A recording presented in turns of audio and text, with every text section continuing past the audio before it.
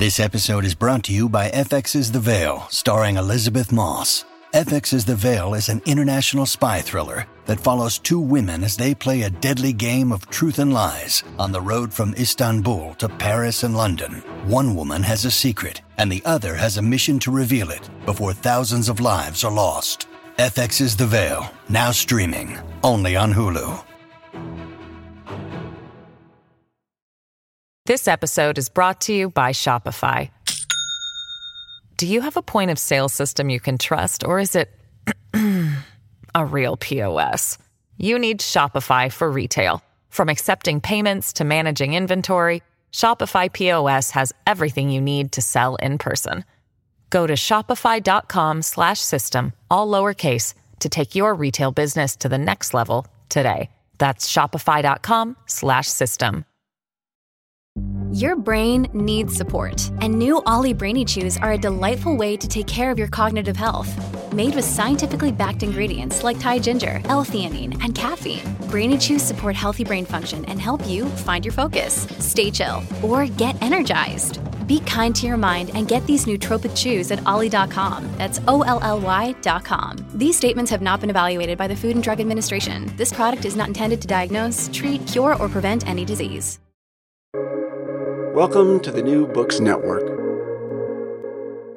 Hello and welcome to New Books in Intellectual History, a podcast channel on the New Books Network. I'm Alexandra Ortolja-Baird, a host of the channel, and today I'm joined by Paul Reiter and Chad Wellman to discuss their new book, Permanent Crisis, The Humanities in a Disenchanted Age, published by the University of Chicago Press in 2021. Paul and Chad, welcome to the podcast. Thanks so much for having us. Yeah, thank you. It's such a pressing question right now, although, as we're probably going to find out, this has been a pressing question for a very long time.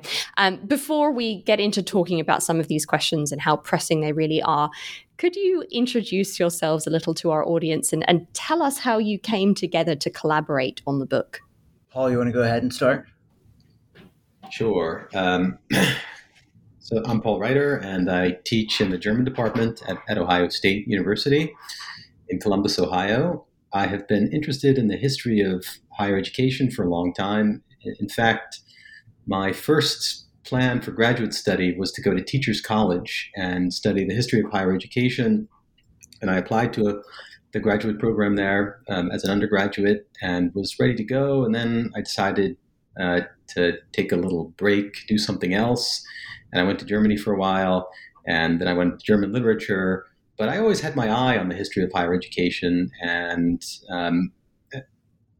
about 10 years into my career, I started to focus on it, inspired in part by Chad, who was at the time heavily into it. And he and I went to the same graduate program. He started the program at Berkeley as I was leaving, but we stayed in touch, and hearing about the work that he was doing was exciting.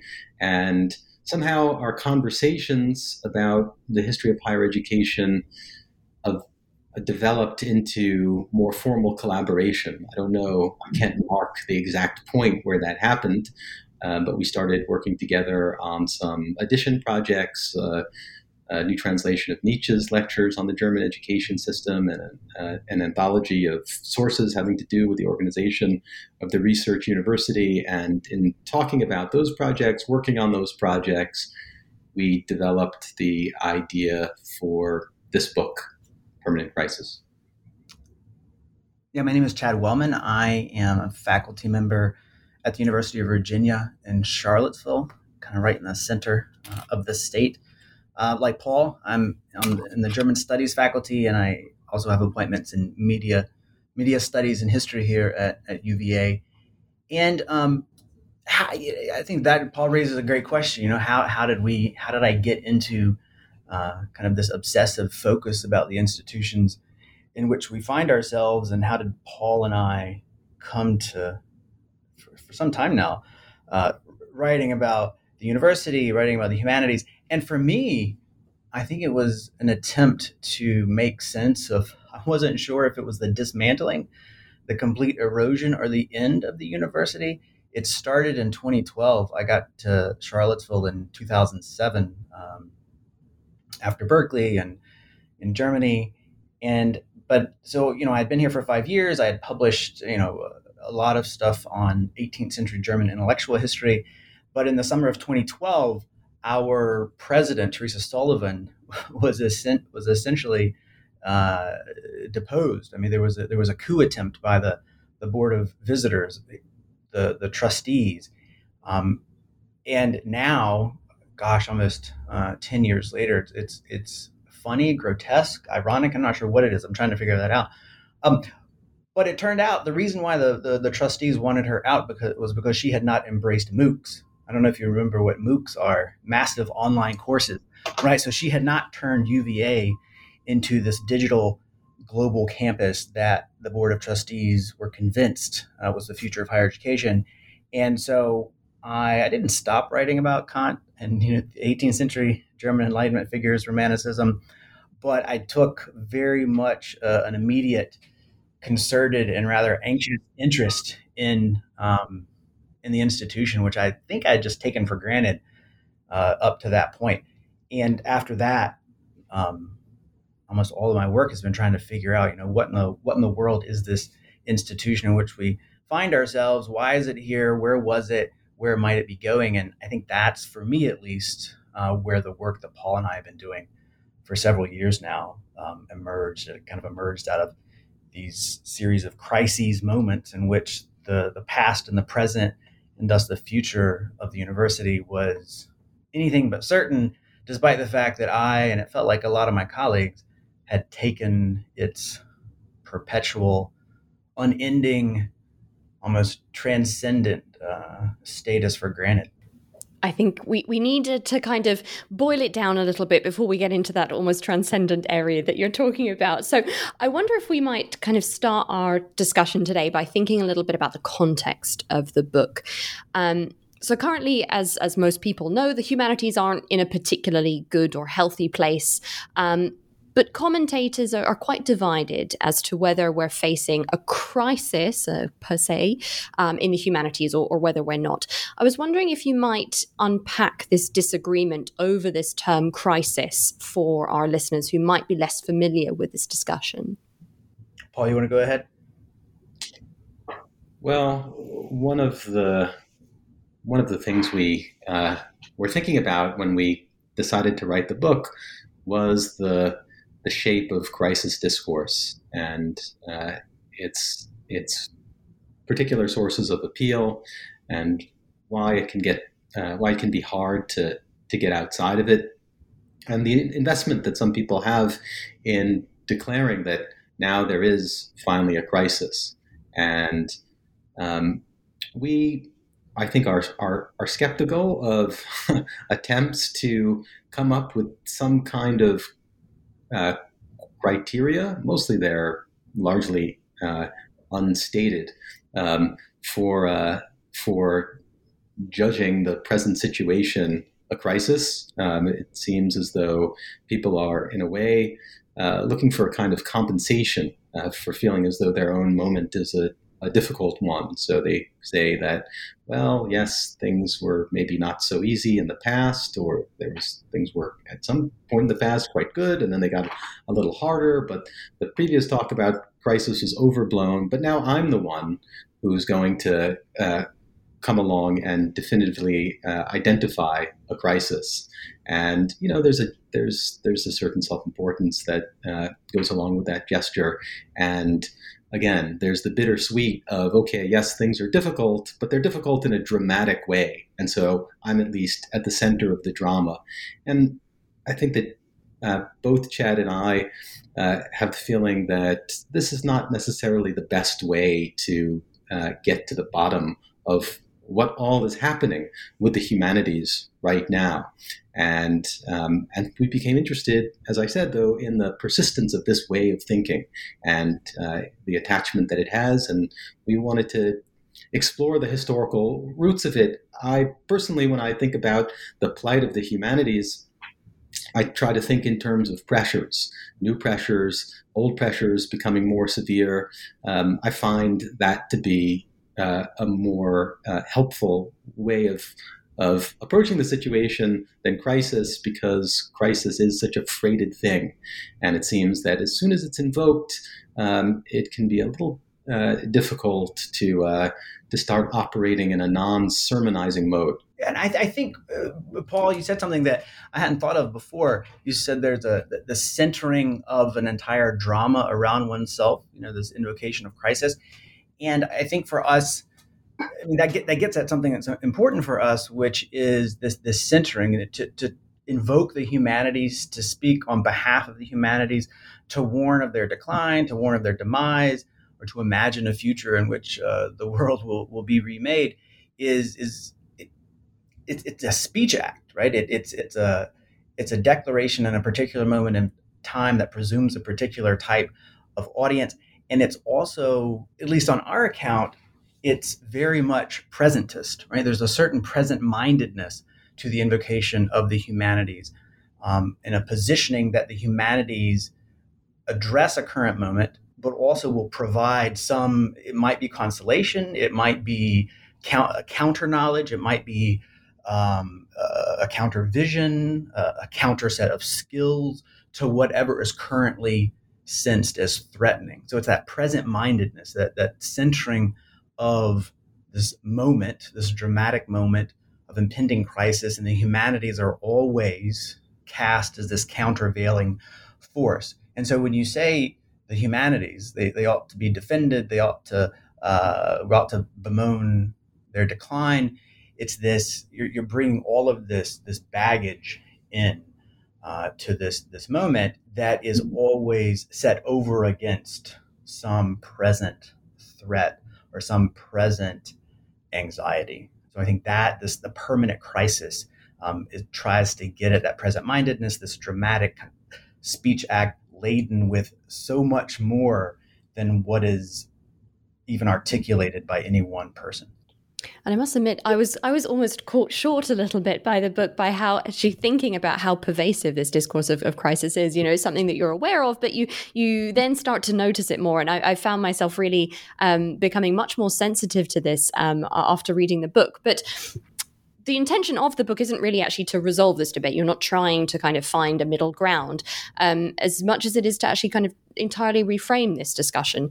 And you make a really powerful claim that I want to pick up on here. You say that part of the story of why the modern humanities are always in crisis is that we have needed them to be. I'm wondering, so you've picked up a little bit on this kind of personal element, this kind of speaking about speech acts in particular here, but can you explain what you mean by this? Why have we needed the humanities to be in this perpetual state of crisis? I think in one way, just to reiterate kind of the present-mindedness of the discourse, and also I think we maybe sounded a bit negative there, that these can have very fruitful effects, right? I'm all for present-mindedness. I think Paul and I both would cast ourselves over and against kind of antiquarian forms of historicism, as it were. So there are very fruitful, productive elements to this crisis sensibility. It's just the rhetorical traps that they set up, and then kind of the intellectual and moral cul-de-sacs, as it were, that they kind of force us into. And that the humanities have always been a crisis because we've always needed them to be. In part, it's because of this negative self-definition, right? There is, in the face of an absence of an obvious common method, obvious common object, obvious common set of practices, one thing that can bind previously disparate disciplines, disparate fields, is this sense of countervailing force. So in that way, it's a cohesion that comes out of this negative self-definition is one way to understand why we have always needed the humanities to have the sense of permanent crisis. And it also, I think, at a certain point, late in the 19th century, becomes part of the justification for the humanities, a central justification for the humanities, something that can be invoked to compete with the world-saving claims of the natural sciences, that the humanities, what the humanities can do is solve the crisis of the soullessness that modern society is plagued by, which is in part caused by the very not modern sciences that also claim to be able to do things like, extend life and save lives.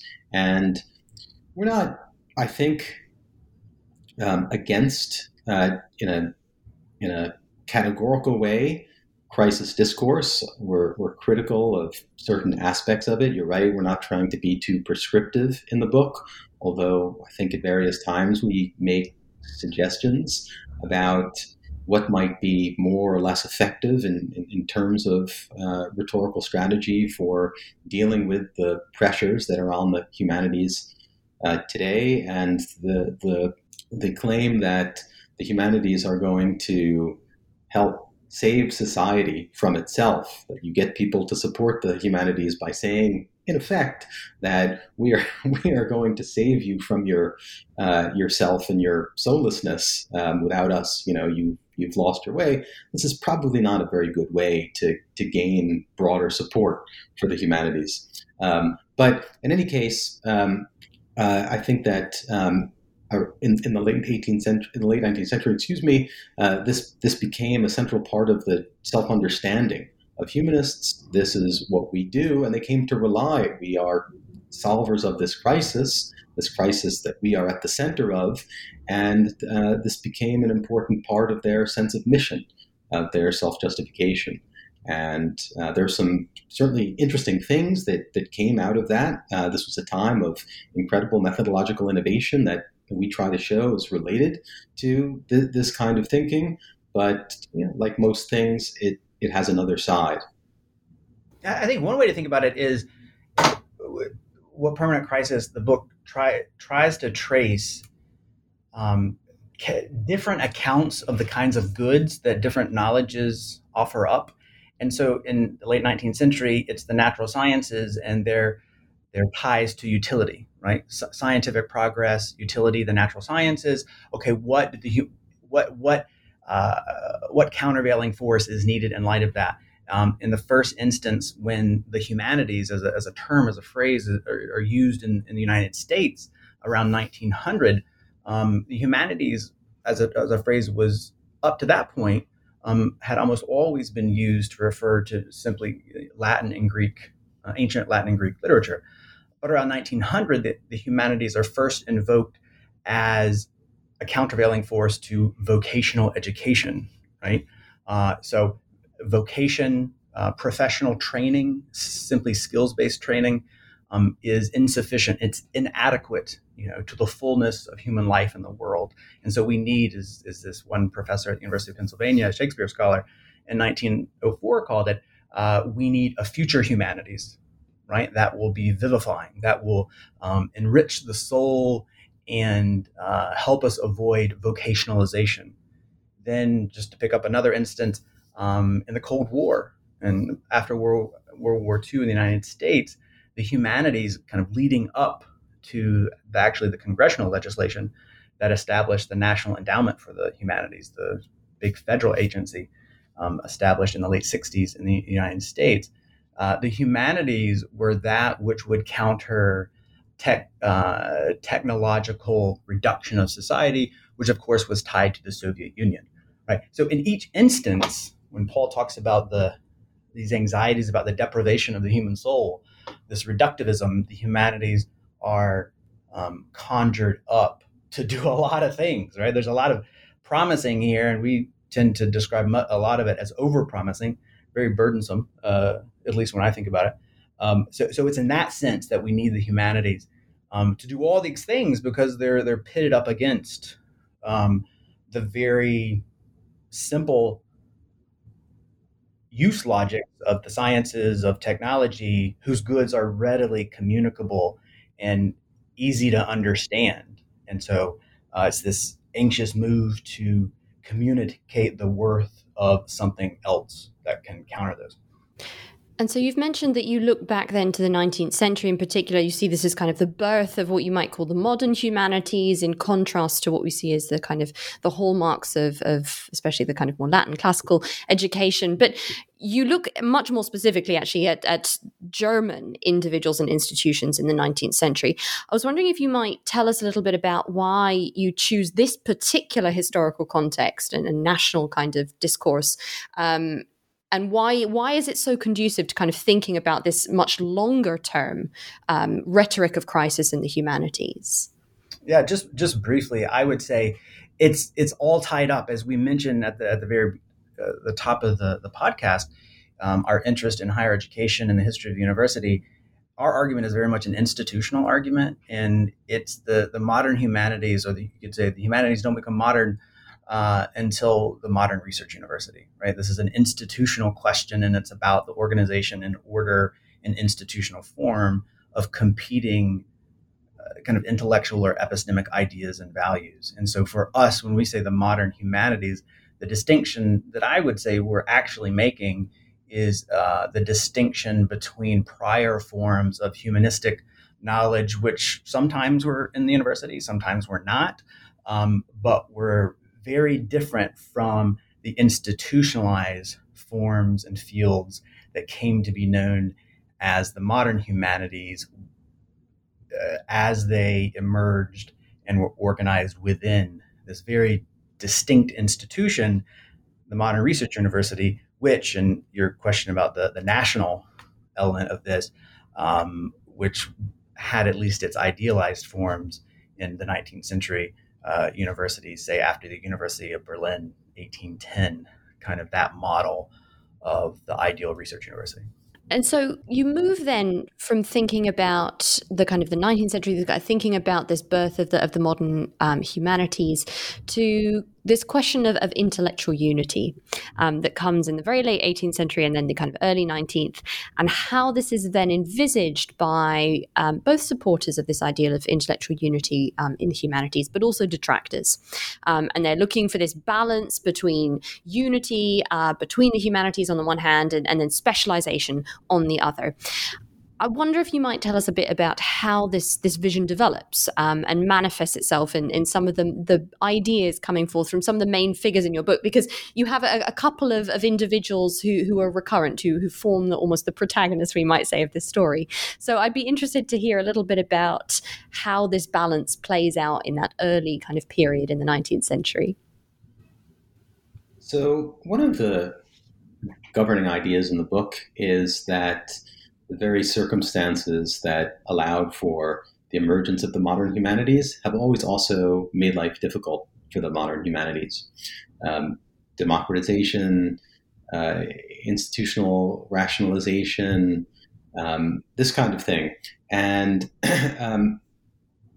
we see the early architects of the research university as basically having recognized this. And in a way, we're less making kind of historical case for this idea than trying to track how the idea shows up in their writings.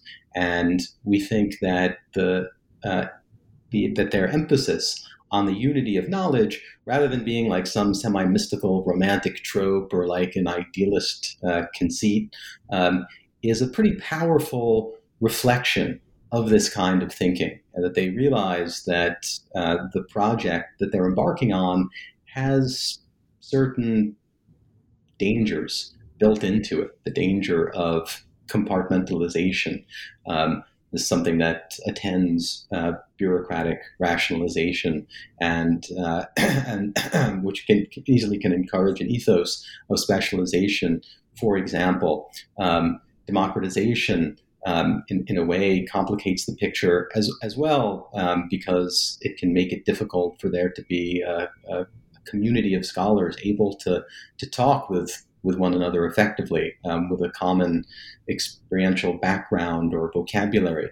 And so their constant reaching toward this ideal of unity, again, for us, this is how we try to read it in various philosophical texts about the university, is a reflection of of this awareness, of this kind of thinking. And as I said, unity thinking in Germany in the 19th century is often dismissed by contemporary scholars of higher education in the ways that I alluded to, romantic trope, idealist philosophy, megalomania, and we see it as something else, and so we thought that we would present that as kind of a framing moment.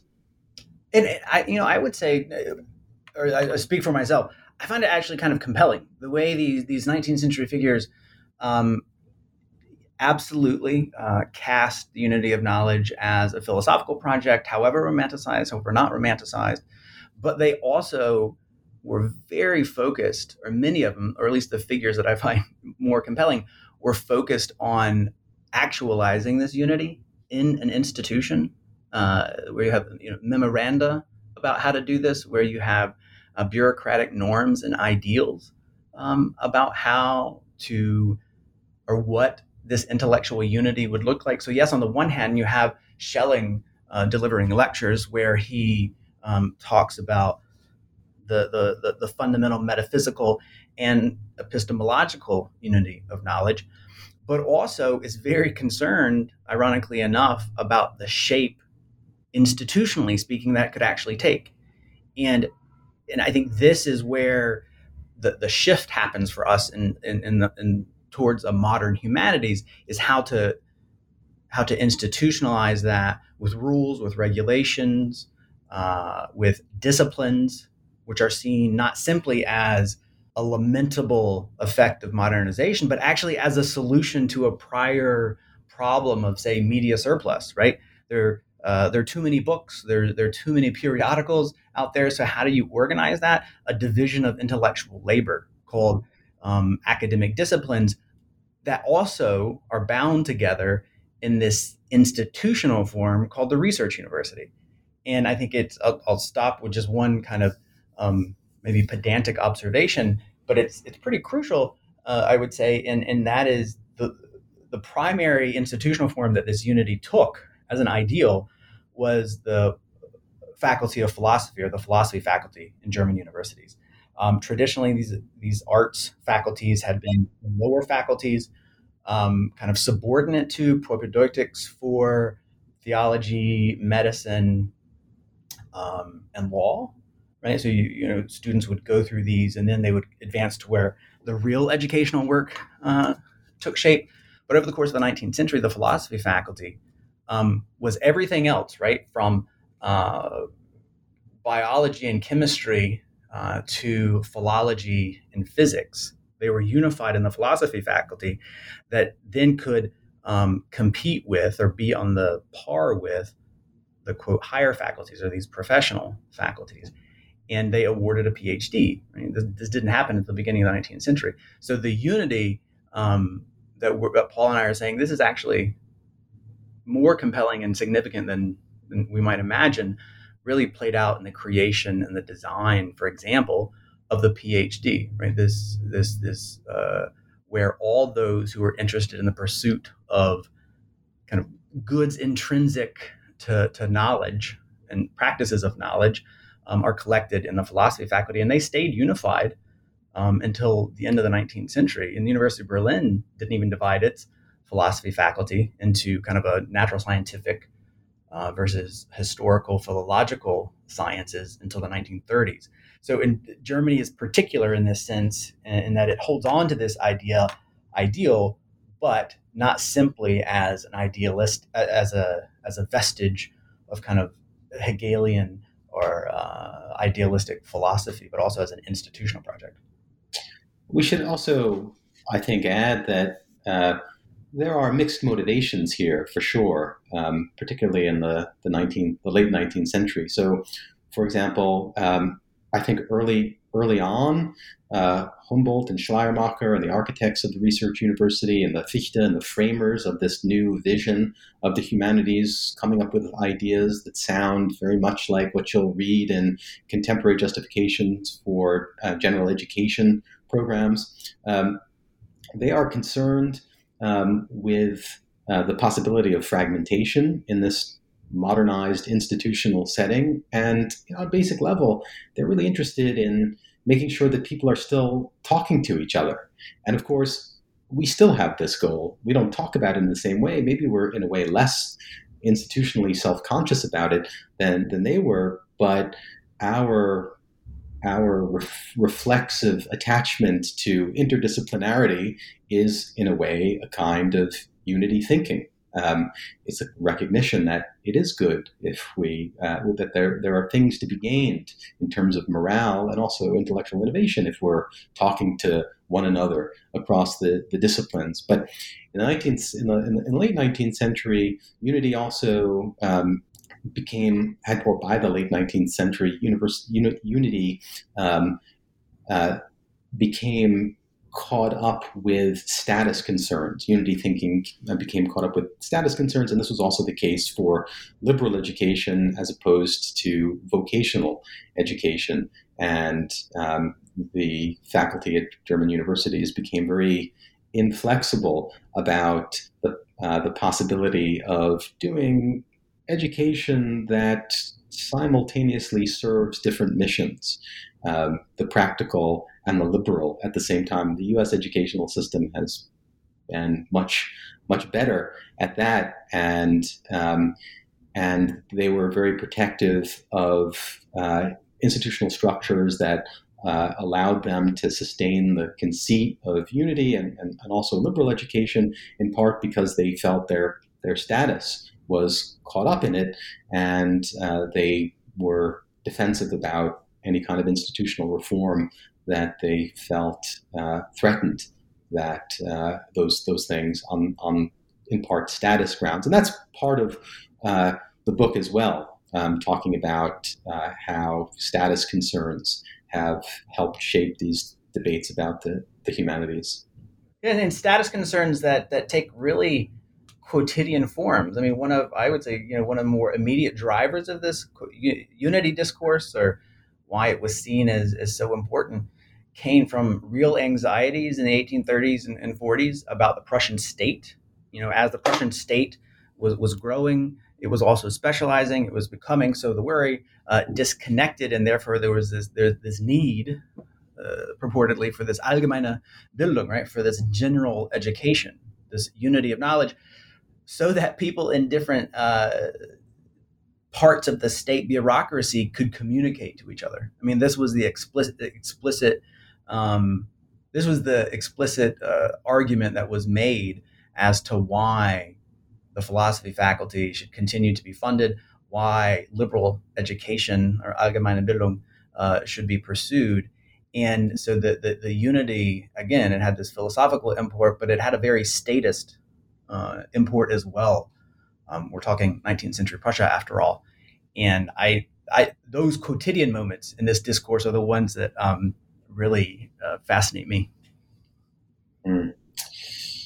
Yeah, the 1830s, that's a remarkable decade for the history of higher education and the institutionalization of certain ideals about liberal education that many people are very attached to, generally humanists still today. And really, there are improbable success stories here, since the 1830s was a time of restoration and reaction in Prussia. We sound very sober, I know, right now, but there's some funny moments in the book, or at least I think there's some funny moments in the book, mostly quoted material. Chad and I, we're not that funny, but we sometimes manage, I think, to pick out good quotes by funny people. And there's I think, a very funny application of the 1830s in Prussia by Heinrich Heine, the German poet and a humorist, something to the effect of this time was characterized mostly by prison stench, novels of resignation, police spies, and yawning. But it was really during this time that the ideals that the architects of the modern research university, Fichte, Schleiermacher, Humboldt, were able to formulate very effectively in around 1806, the time when the plans for the University of Berlin started going into effect after the Napoleonic conquest, and Prussia had lost its flagship university, the University of Halle. These ideals that they formulated and really did, to a large extent, put into practice when the University of Berlin opened its doors in 1809, 1810, they weren't actually formally part of the charter.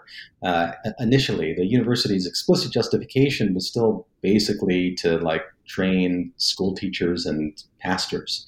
It wasn't until the early 1830s that these liberal ideals found their way into the charters. And this is, in a way, an improbable thing because there was so much suspicion of higher education on the part of the king and advisors to the king. Students in the 1830s in the 1820s were associated with radical activity, and there were police spies in lectures and a couple of high-profile cases where professors were stripped of their office because they were thought to be too politically progressive.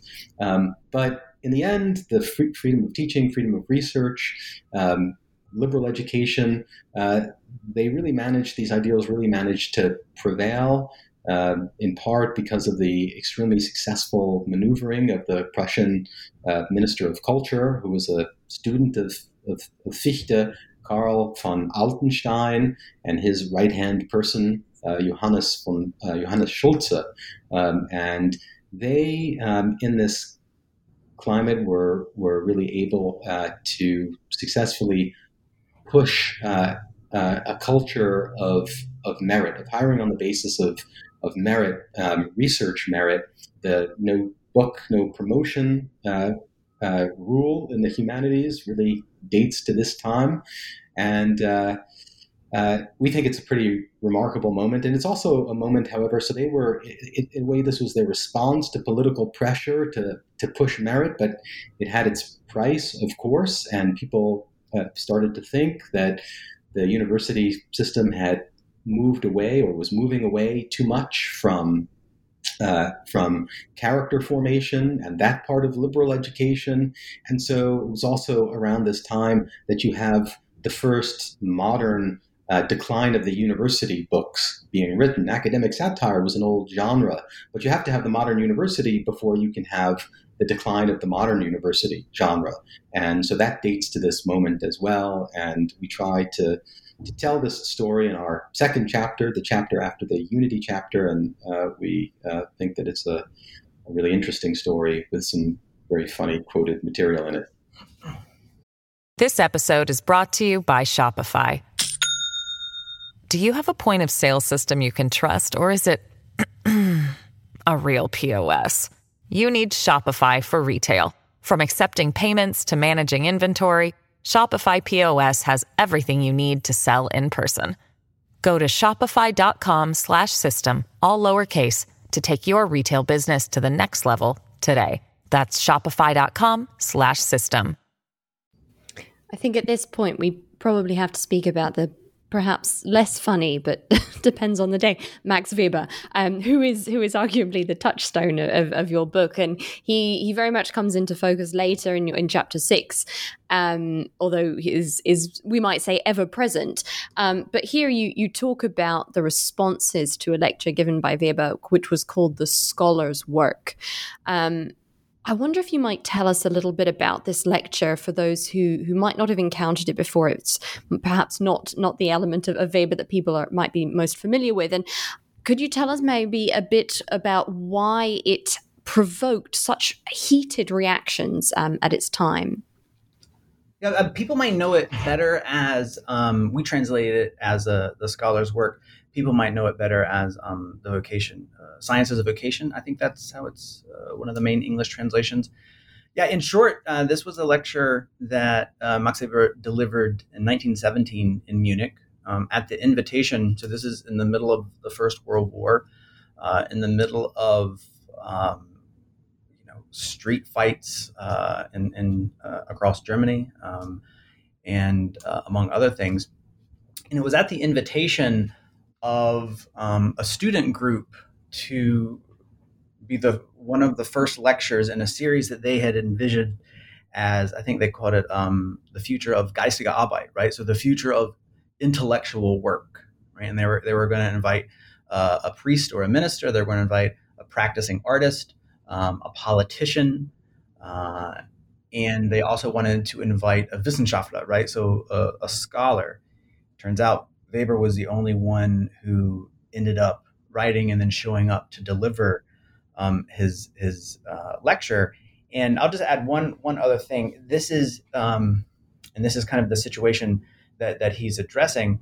These student groups and the group that he ended up receiving the invitation from were kind of Hegelian. Walter Benjamin, a young Walter Benjamin, was part of this group on a national level, a little bit left of center, increasingly so, kind of after 1917. But there was a lot. On the one hand, there was an anxiety about the threat to the future of this institution, which they continued to love. That is the university. Right? There's real anxiety that democratization, that industrialization, war were eviscerating this system of intellectual and moral formation that they had all participated in and expected to inherit. And it was falling apart. Overcrowding, lack of funding, hyper-specialization and fragmentation, you name it, precarious labor. And they wanted Weber to come in a way, I think what they expected, what they hoped for, was a robust defense, an argument on behalf of that institution, which they loved. And that's not exactly what they got. They got a much more complicated account of how one might possibly find meaning and solidarity in intellectual work in the midst of, or even despite, this institution that they had, I think, in a way, expected him to defend, that is the university. And so that brings us then into the 20th century, because you have a very long span here, but that's not where you stop. The book keeps going further, and we might actually say that the apex, really, of it is at the very end, when you have a chapter called Crisis, Democracy and the Humanities in America. And this is where we really get this kind of transnational story that comes out, and you connect the current state of thinking about humanities in the United States, as well as kind of more general 20th century impressions, to some of these contradictions that you've raised from the 19th century German debates. I wonder, there's a huge amount here. It's a vast kind of subject area and a huge chapter. But if I might take my prerogative as someone who's just very interested in this particular nugget, we might say, you do discuss the very famous Renaissance scholar Oskar Christaller here.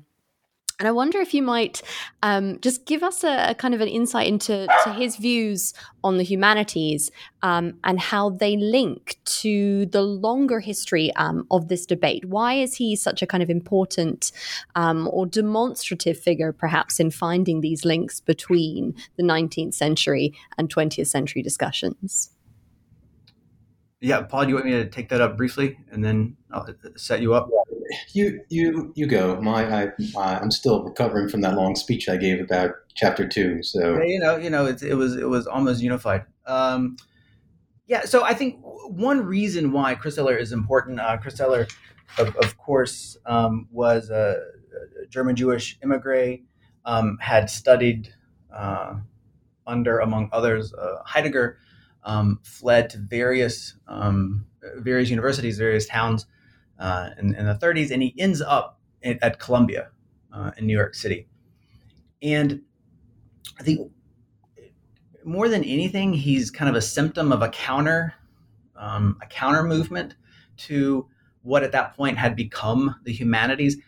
And I think it's important here, the even though it's just the last chapter, kind of the humanities in America, crisis and democracy, it's not really until this discourse is reinvented and adapted and adopted in, at least our argument, in American universities, that we really have something that are recognizable as, quote, the humanities.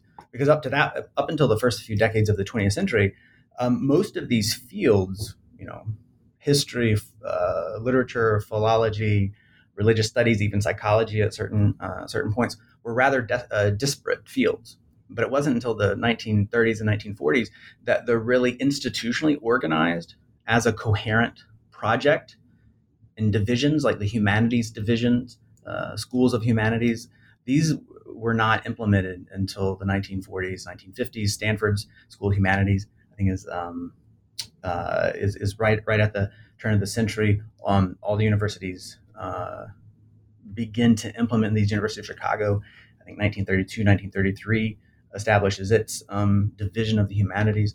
So the humanities as a coherent institutional project is actually much more an invention in these institutions. And so here, Chris Steller is at Columbia, and he, in one way to put it, or how I read him, is making the simple but for me kind of devastating observation.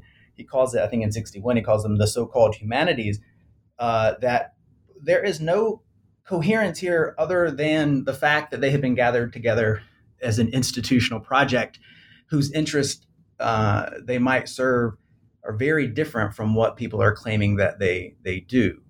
And so for me, I see this attempt to reinvent and recover the Renaissance at the middle of the 20th century. And you, I think Alexandra would know better than I, but at least in the U.S., this attempt to connect the modern humanities to the Renaissance is an attempt to reinvent a tradition that, we're always reinventing traditions. And I think what Chris Steller does is to ask, for why and for whom and for what purpose do we want to, one, gather together these disparate fields and academic specialties and call them the humanities?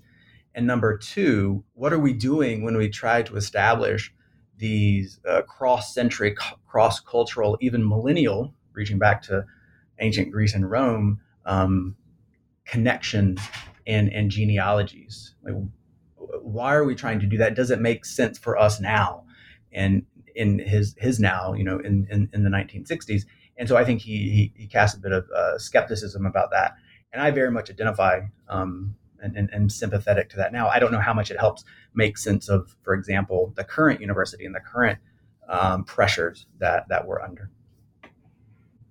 But that temptation to try to give the humanities certain appeal, the appeal of being situated within a long and hoary and venerated tradition, that certainly persists. And in recent years, we have seen a number of large-scale attempts to do that, basically. James Turner's book, Philology, does that. Renz Butt's History of the Humanities does that as well.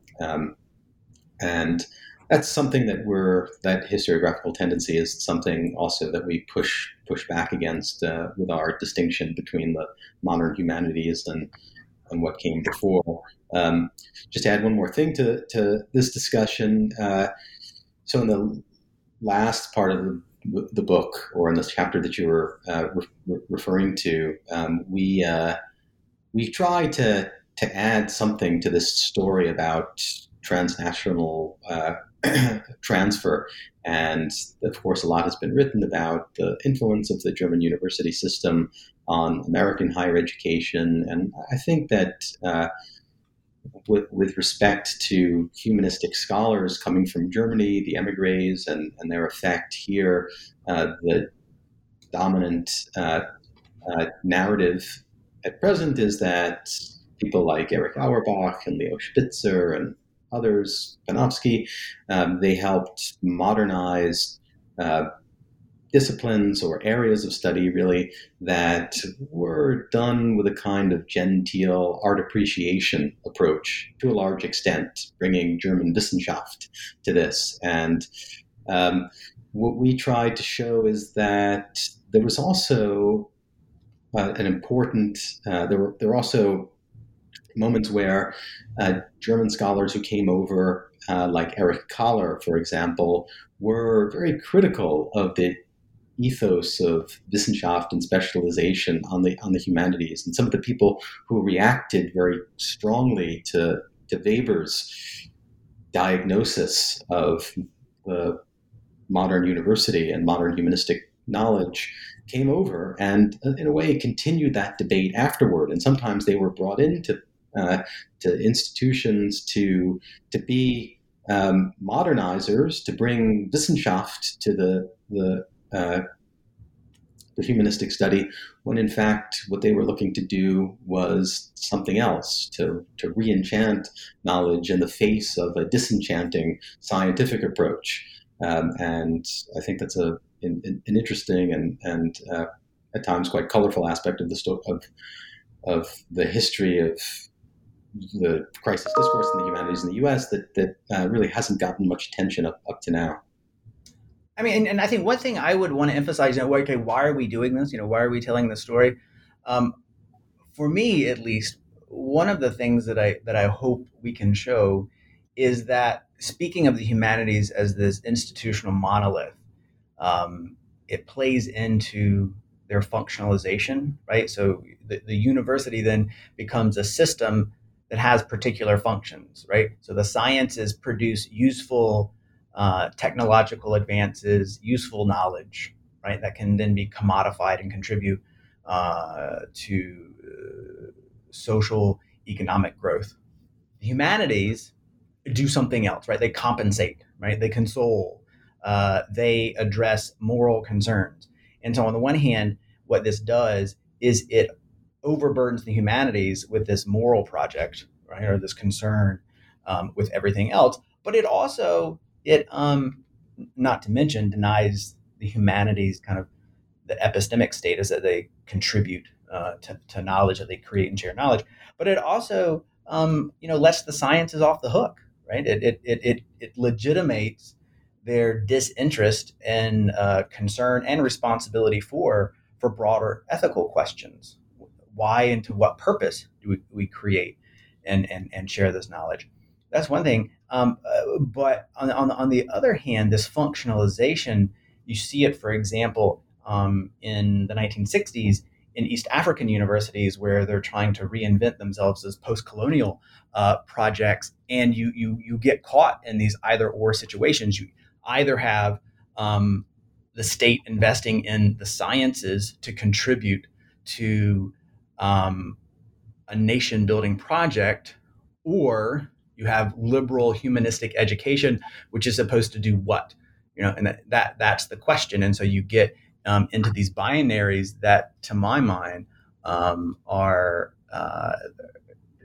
stymied because they're having to work through the same institutional logics that the modern research university have imposed about how the goods of different kinds of knowledge, the goods of different ways of knowing, have to fit in the slots that we understand through the humanities versus the sciences as institutionalized and functionalized in the university. So I think somebody like, to go full circle to Christeller, this Renaissance scholar at Columbia University, and his kind of injunction to, okay, let's the humanities, the sciences, the social sciences, those actually deflect from maybe what ought to be our real concern.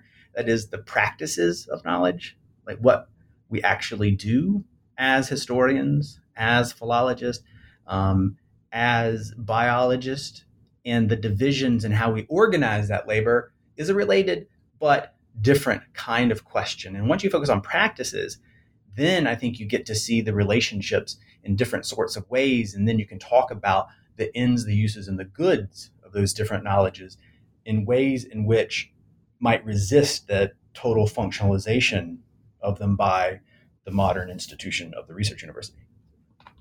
And the book then ends on some of these kind of reflections about the persistence of this crisis discourse in the humanities. But I think we should probably leave a little something, a morsel for people to pick up on when they go out and they find the book in their library or they purchase it. So I want to thank you both for being here today. This has been such a stimulating conversation. And to remind everyone, the book is Permanent Crisis, The Humanities in a Disenchanted Age, published by University of Chicago Press in 2021. Paul and Chad, I'd really like to thank you for being on the podcast today. Thank you so much. It was great fun. Yeah, thank you so much for having us. It was a lot of fun, and it was really nice to meet you.